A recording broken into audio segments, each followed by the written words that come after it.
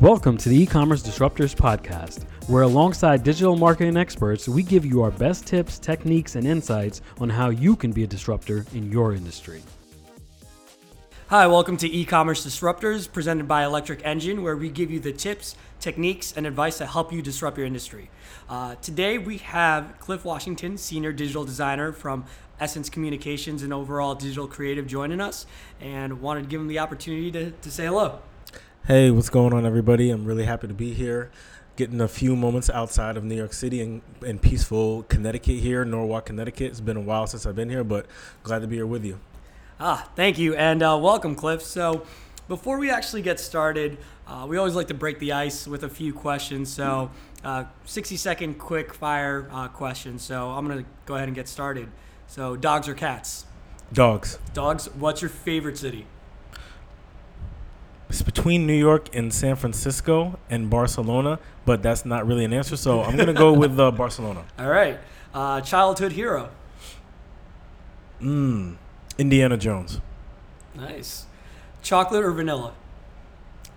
I'm going to be not very exciting and say vanilla. Vanilla. Chocolate man myself. How many cups of coffee a day? One, and it takes me all day to drink that one cup. Okay. Favorite movie? Oh, favorite movie. I'm gonna be kind of controversial, but my favorite movie growing up as a kid was the really crappy Super Mario Brothers movie. Oh, if you remember that. Yeah. But it did so bad, but I loved it. I'm not gonna lie. Yes, it's so bad it's good. But if the serious auteur answer is Color Purple. Nice. All right. And then if you had one superpower, what would it be? Definitely flight. Nice. All right. So always want to break the ice a little bit, like your answers for sure. So now that we've kind of jumped into that, what's your story? Tell us a little bit about yourself and your background. So I am originally from Saratoga Springs, New York, where one of the founders of Electric Engine, Chris Ching, is from, and that's how this all came about. So my whether it was at my aunt's kitchen table drawing or at home drawing, reading comic books, that kind of started my journey into creative ventures and fields. And from there, I took drawing classes in high school, graphic design classes, and then went to college majored in illustration and minored in graphic design. And then from there, I moved to New York City right after the summer after I graduated from college. And, one thing led to another, and I just kind of been working in the creative fields throughout, the 13 years I've been in New York. Done a bunch of different things, whether it was graphic design, illustration, video stuff, some photography stuff. Yes, a plethora. So when would you say it turned into, from just, doing drawings to actually, hey, this is design. This is something I want to pursue. When was that light bulb moment for you? It was actually in high school, because I was sitting in graphic design class and we had a project to create cereal boxes. Okay. And it gave me the chance to flex illustration muscles and learn graphic design and learn Photoshop, Illustrator. I was part of a high school where we had a design lab with a bunch of MacBooks. It's like not MacBooks, sorry. What were the Mac machines? They were the towers back in the day with the multicolored monitors. Oh, yeah. I don't know if it was G3s or I want to say it's G3, G4s, something like that. So we were pretty privileged growing up where we had access to those. Yeah. So and I don't know if it was CS2 or CS3 or something like that. And I was just learning about Photoshop and Illustrator, and I think that class showed me the commercial potential of graphic design, whereas a lot of the drawing classes were more personally satisfying in that sense. And not to say that the commercial stuff wasn't personally satisfying, but I saw the potential for it to be on a more mass scale. Yeah, so. Absolutely. It's funny you say that. I remember, so this has got to be something that they just kind of do throughout different high schools, doing a similar project where it was designing a cereal box. And then we had to cut it out and actually make it. So it was a whole project. That's amazing. So for your industry, what is it you really love about it? You've been working in it now for, you said, 13 years. What's kind of kept you passionate about it? Before I answer that, let me just stipulate that when I first started in New York and in graphic design and design or digital design, I started in apparel design, doing children's. Well, no, first it was men's apparel, and then it switched to children's outerwear, and then from there I transitioned to advertising design. Okay. I think the thing that sustained me, that when I switched to advertising, it was specifically in digital media. Yeah. So it was radio stations, and then from there I also worked at some fashion brands, and also now at a magazine is like kind of the main thing about Essence Media, but it's more of a digital media company overall now. So the thing that sustained me is I've met a lot of really cool creative people, no matter if it was working at Hot 97 or working at Town Square Media or working at Essence. So it's meeting really creative, talented people and being able to kind of spark up different conversations about, what we're doing, where we've been, where we're trying to go. That's something that's outside of the work. And now talking about the work itself, I've done some really cool work with some creatives that I've gotten to know, where, one project was at Brooklyn Museum. It was kind of like a all-inclusive experience in one of the exhibition rooms. So, that's definitely sustained me. Yeah. It's like, what can we do next? Yeah. So that's pretty nice, though. It's not only the people you work with, but what you do. Mm-hmm. It's the passions and that's a huge thing, just being able to enjoy working with your team and having those people that you trust and that can spark that creativity is fantastic. Absolutely. So you mentioned that project in Brooklyn at the museum. Would you say that's one of your favorite projects that you've worked on? Yeah. I know one of the questions that Morgan sent me was, what's one of my favorite things that I worked on, and it didn't take me as long as I thought it was to think about that. Yeah. And the project that I had at Brooklyn Museum was this thing called Black Gotham.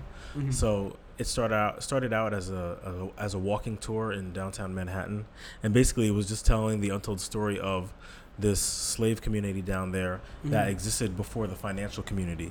Okay. So the curator of that wanted to create a graphic novel based on that. Oh, wow. So he called me in to help design the look and feel of it. Mm-hmm. And from that led to utilizing his relationships at Brooklyn Museum and them giving a whole exhibit, basically interactive exhibit based on the Black Gotham idea. So it was like it was a party, it was like a photo show, it was a graphic design show all in one. Yeah. So me and the art director of that, we're both on stage, and what would happen is the curator, who's a photographer, would take pictures of people that came to the show. Yeah. And then route the photos to us, and we would design those photos in the look of the graphic novel, which would appear on a display behind us where a projector would project what was coming from our computers. So basically filtering them in the style in real time. Yep. That's amazing. So just bringing that graphic novel to life. Yeah. I can't imagine how cool that would have been to see it all really great. Come, It was like 2,000, 2,500 people. Wow. It was really great. That's amazing. And this was back in 2014. I was going to say that's before the filter was even, really like it was just starting to get its grounding. So to be a part of that must have been amazing. I mean, and it was almost because that's a good comparison, but it was almost its own thing too, because it was like you had like I had not to that point heard of an art show or like an experience where people were getting their photos taken and then kind of turned into their own like comic book characters. So that was like a really cool thing. Incredibly interactive. Yeah. Were you and I don't know if you provided them this, but were you able to then share those images with them? Actually, so after the show, I gave a bunch of the images to the curator. Yeah. And then from there, he was gonna he had like everybody's email addresses, so that was his thing, was to get it to them after that. So after that initial show, it was just kind of passing off the images, and he was gonna do whatever he was gonna do with it. Yeah. Still creating that social buzz and spreading the word. Would you say that's also, I guess, your favorite brand that you've worked with, or? Yeah, absolutely. That's, to this day, that's my favorite brand that I've worked with. I had a chance this past July to go to New Orleans for Essence Festival. Oh, I'm jealous. Yeah, and that's my second time to New Orleans, first time to Essence Fest. So, in that sense, that's probably the my second favorite brand to work with, even though I'm working with it overall as a company. Yeah. Just the opportunity to go down there again. And, even though New Orleans is insanely hot during the summertime, there was a lot of great conferences and panels and music performances and everything. So, it gave me the opportunity to interact with my coworkers in a way that we don't get to do in the office. So that was a really cool experience. Laid back atmosphere. Yeah. You just gotta get to go out to like department dinners and different shows that are part of the festival overall, and just kind of chop it up with your coworkers. Yeah, and what would you say for our viewers? What is the Essence Festival? It's like, I know it's a music and cultural festival, but. So yeah, that's a big part of it. It's a music and cultural festival in New Orleans, but it's grown to the point where it takes over the entire city of New Orleans. So there's like a good 500,000 people that are kind of descend upon New Orleans that are part of the festival. There's like over $1 billion of revenue that the festival brings to the city. Wow. And like I said, there are different events like Fashion House, the Black GBEV, what is it? The Global Black Economic Forum that happened, which is about economic empowerment. They had different shows inside the convention center, where like Tyler Perry comes and he promotes something that he has going on. The kids from The Lion King came and they sang some of the numbers from the movie. Oh, no way. It's a lot of stuff, like different vendors, like I think Ford was there. I think Shea Moisture, which is a beauty brand. A lot of different beauty brands were there. So it's Coca-Cola's presenting sponsor. It's big. It's really big. So what you're saying is you're going to invite Electric Engine to this Listen, next year. You guys should definitely come down. Like that's the next step, is like have digital marketers there and making connections. Definitely. Yeah, absolutely. For you, speaking of digital marketers, what would you say e-commerce means to you as a digital designer? Someone, I know you had started with apparel and moved it to digital. What was that like for you? Well, I think what it means to me at this point is it presents an opportunity and a challenge at the same time, because I've really, within the past, I would say, year, have started to explore UX UI design a lot more. And it's a bit of a Rubik's Cube to do it effectively. Mm-hmm. So, when I have those conversations about e-commerce and what, going back to design, a lot of times now, whether it's front-end developers, back-end people, digital directors, a lot of times they're looking to UX, UI designers overall to help them make sense between where they want to go, because they have all the numbers and analytics, but how do you turn that into something tangible that people are going to connect with? So that's why I say it presents an opportunity and a challenge. I think now it's harder than ever to really get your audience or user to make some type of conversion, to do some type of action. So, I mean, you know it even better than I do, because that's what you guys work in. It's like, how do you take a brand that has the need to increase traffic and to increase conversion rates, to really shape their e-commerce, right, through SEO, and like, how do you do that when there's so much noise and so much there's so many different options on the internet?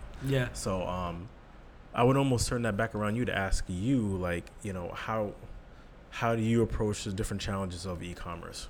Yeah, and I think you put it pretty perfectly. It's breaking through the noise. One thing is that people's attention spans just don't last, especially in this age. People are very savvy in how they're searching and what they're looking for. And the amazing thing about Google is, if you boil it down, your website is the answer to their question. Mm-hmm. And if your answer isn't good enough, you're going to lose people. Immediately, people are going to start dropping off. And for us, there's kind of that standard user flow that you might be taking. Obviously, you want to have your hero, that call to action immediately, and then really begin to build out that story. But one thing that we found, and we tell all of our clients and anyone that we work with, is you can't think of your website as brochureware. It's not static. It is just as fluid as the internet is. You have the opportunity to change that around.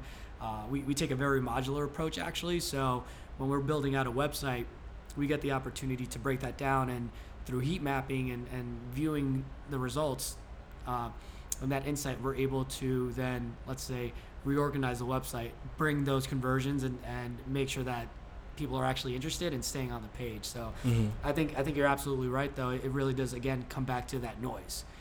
People are searching, they're looking, and they just want whatever's easiest, that frictionless experience. And that to us is always key. It's make it easy. No one wants to work for, especially when you're Googling something. Mm-hmm. Like, you want an answer in 2 seconds flat. So how do you measure click-through, right, between what people discover through SEO versus their engagement through social media? Yeah, so there's different ways to track that. There's organic traffic, which is really going to measure the keywords that you're bringing in that you're ranking for naturally on your website. The big thing to remember here is whatever keywords you are going after, it does take time to gain that position.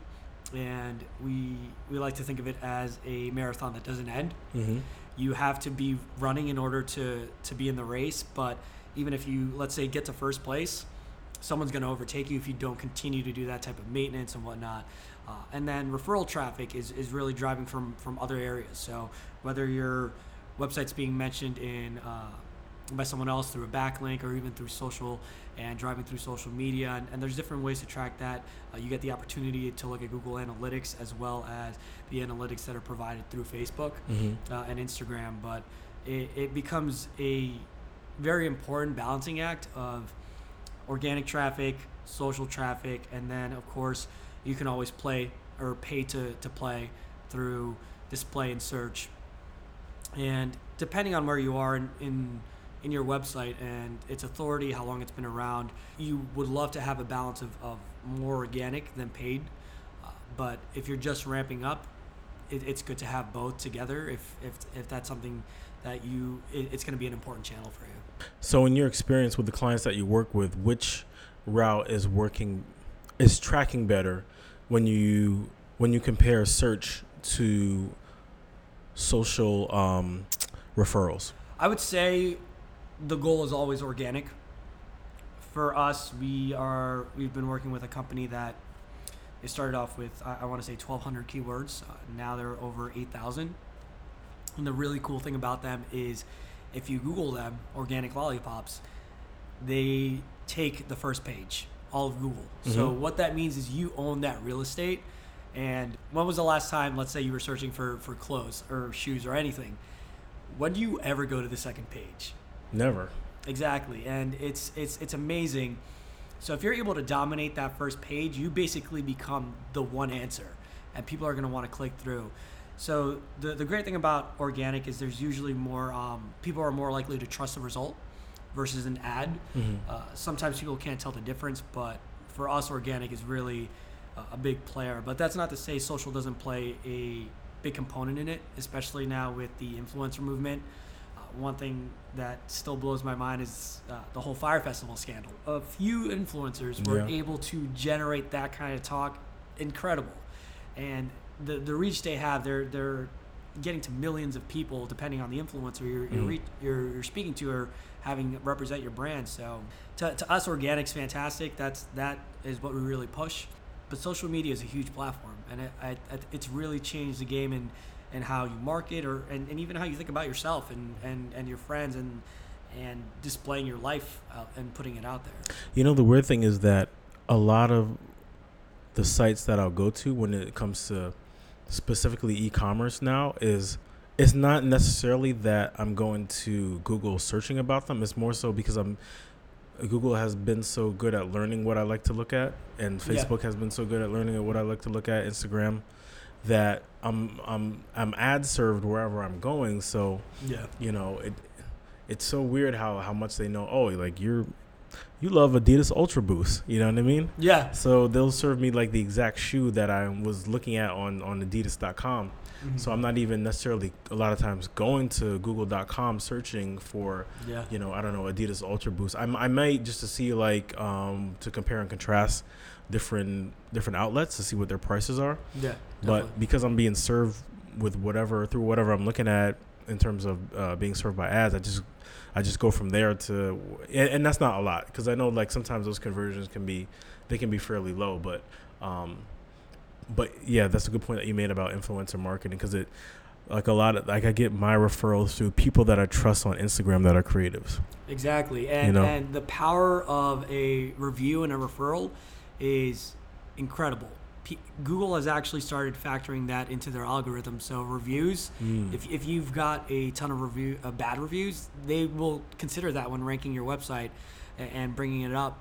And even in terms of, I think you made an excellent point. Like, you're getting served these ads that are so targeted, and that's why they're able to convert, even through creating. Okay, so that's another question. Yeah, lookalike audiences and whatnot. So based off what you're searching, what you're looking for, websites can cookie you. They can serve you up ads. They can retarget you, remarket to you, or through Facebook. Interestingly enough, you can create lookalike audiences. So if I'm selling a product, and there's someone that has searched around the keywords that we're targeting and the product that we're trying to sell, it will create these lists for you and then target to them. So it's incredible. The information that Google captures, that Facebook captures, Instagram, it's a little terrifying, but it's also it's amazing.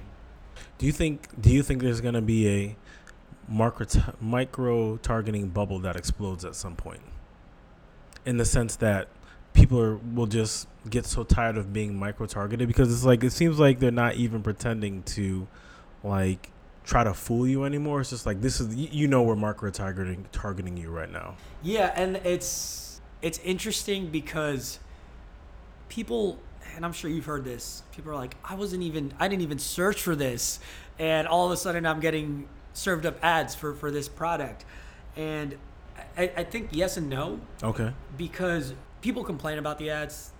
I hate getting served this. It feels like it's spam, whatever. But when it's a targeted ad and it's something that you were looking for or something you're interested, you kind of let all of that fall to the wayside, and you're like, yeah, I could click through and buy it. And to me, it still astounds me that it works so incredibly, but it again boils down to that targeted message. One thing though is people are at liberty and can clear their cookies and kind of help to get rid of that tracking, but they don't know anything about that. Yeah. So that most people don't know, and even if they do, most people just don't even bother. So I mean, I think it's going to continue to be extremely powerful. I think it's going to get even more targeted. It's all about that personalization, that hyper personalization, and that's where I believe websites are headed. And even we really speak to that. The more personalized the experience, the better. Starbucks has proven that with their app. They can make recommendations. If you're gonna tell me that out of my day, I let's say I get coffee, and every day I'm ordering the same thing, and Starbucks already makes that recommendation, serves it up to me, and I can hit okay, and that's it. It shaves off a couple days or a couple minutes, but it just really helps move the day along. But I think that's an interesting question, because we are also bombarded with ads every day, and people know it. The consumer is way more savvy, and that's why digital marketing has been evolving to really make sure that it's getting that targeted message and resonating. That to me is the most important. But what really messes up a lot of companies and advertisers is that all that you said is completely true. And then somebody like Popeyes comes along, right? Yeah. And they say is that we're making a chicken sandwich that's, basically saying it's better than Chick-fil-A. And then they get $20 million in free advertising on and promotion on Twitter and Instagram and whatever other platform. Yeah. And it's like, and companies like they will work themselves to the bone trying to figure out how to get that type of free advertising. It's that viral component. And I think a perfect example of that is the whole White Claw thing. There was actually, like, news outlets were reporting on a White Claw shortage. And so there was this YouTuber, he put up a video. It wasn't even about White Claw. It was an advertisement, I think, for a skincare product. He put it up, and he's the guy that coined, ain't no laws when you're drinking claws, and all this like just viral stuff. And next thing you know, people are quoting it, people are making memes, it's caught fire, and they're just dominating the spiked seltzer industry. I think this summer was the summer of the spiked seltzer. Yeah, and it's even White Claw put out, they're like, yeah, we're trying to deal with the shortage, and for them it's fantastic, it's incredible, but how do you begin to really create that magic again and again? And it's part of it is allowing yourself to create something with people that aren't afraid to fail. Yeah. And that don't have boundaries. Absolutely. But the majority of companies are afraid to conduct themselves in that way. Well, I think I agree, because part of it is the whole White Claw thing isn't super serious. It's funny. It's got that shareability component. When I first heard about it, I was dying. I was laughing. A couple of the other quotes he said were hilarious. I think what he said, "Oh, you're drinking Trulies? You must be an Android user," and just cracking jokes. And I think it's true when you can say something that's funny and relatable to your target audience, and even just in general to the consumer, it becomes so much more powerful than this, we got to deliver this message and we got to say this and these 15 seconds. And so it's a little bit, it's the technology, but it's also marrying. It still comes back to that creative, that idea, what sparks and what's going to resonate with who you want to reach out to. Absolutely. So, Cliff, first of all, I've loved having you on the podcast. For our viewers and for everyone out there, do you have any helpful tips, whether they're getting into design or even thinking about the digital space, anything that you want to leave off with? Well, I do think that in today's environment, the challenge of the gig economy and being able to, especially in design and creativity overall, to have some type of solid foundation when you're entering into, independent contract work or even, full-time jobs, because some of these jobs can be tenuous. There's a lot of short-term, 6-month type work. It can be a little bit daunting, especially when you're coming out of college. I came out of college, a couple years before the recession. So when the recession hit, I was laid off in that time span at the job I was at the time. So I think that the thing that sustained me during that period was, I was creating whether or not I had a full-time gig, I think it's good to be of the mindset that when you're in the creative field, a lot of times you'll have short-term work. It's just kind of the nature of the beast, especially right now. But to keep educating yourself on different changes and trends and different softwares that pop up. I've heard stories of people that are older than me that, were creatives in the industry for years, creative directors, art directors, that kind of aged out of what they did because they didn't keep up. Absolutely.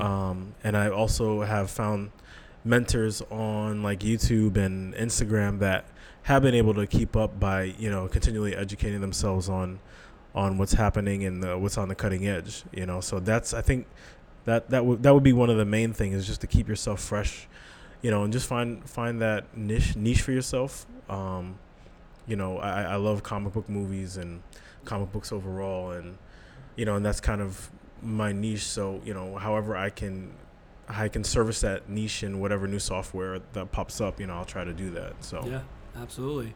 So Cliff, thank you so much for joining us, teaching us about how you've disrupted the digital design industry. And for everyone out there, thank you again for tuning into E-Commerce Disruptors. Please subscribe and comment. You can follow us on Twitter, Facebook, and Instagram at Electric Engine. That's ENJIN. And find more information at electricengine.com. Also, I did want to mention that Cliff has his own podcast, and absolutely should check that out.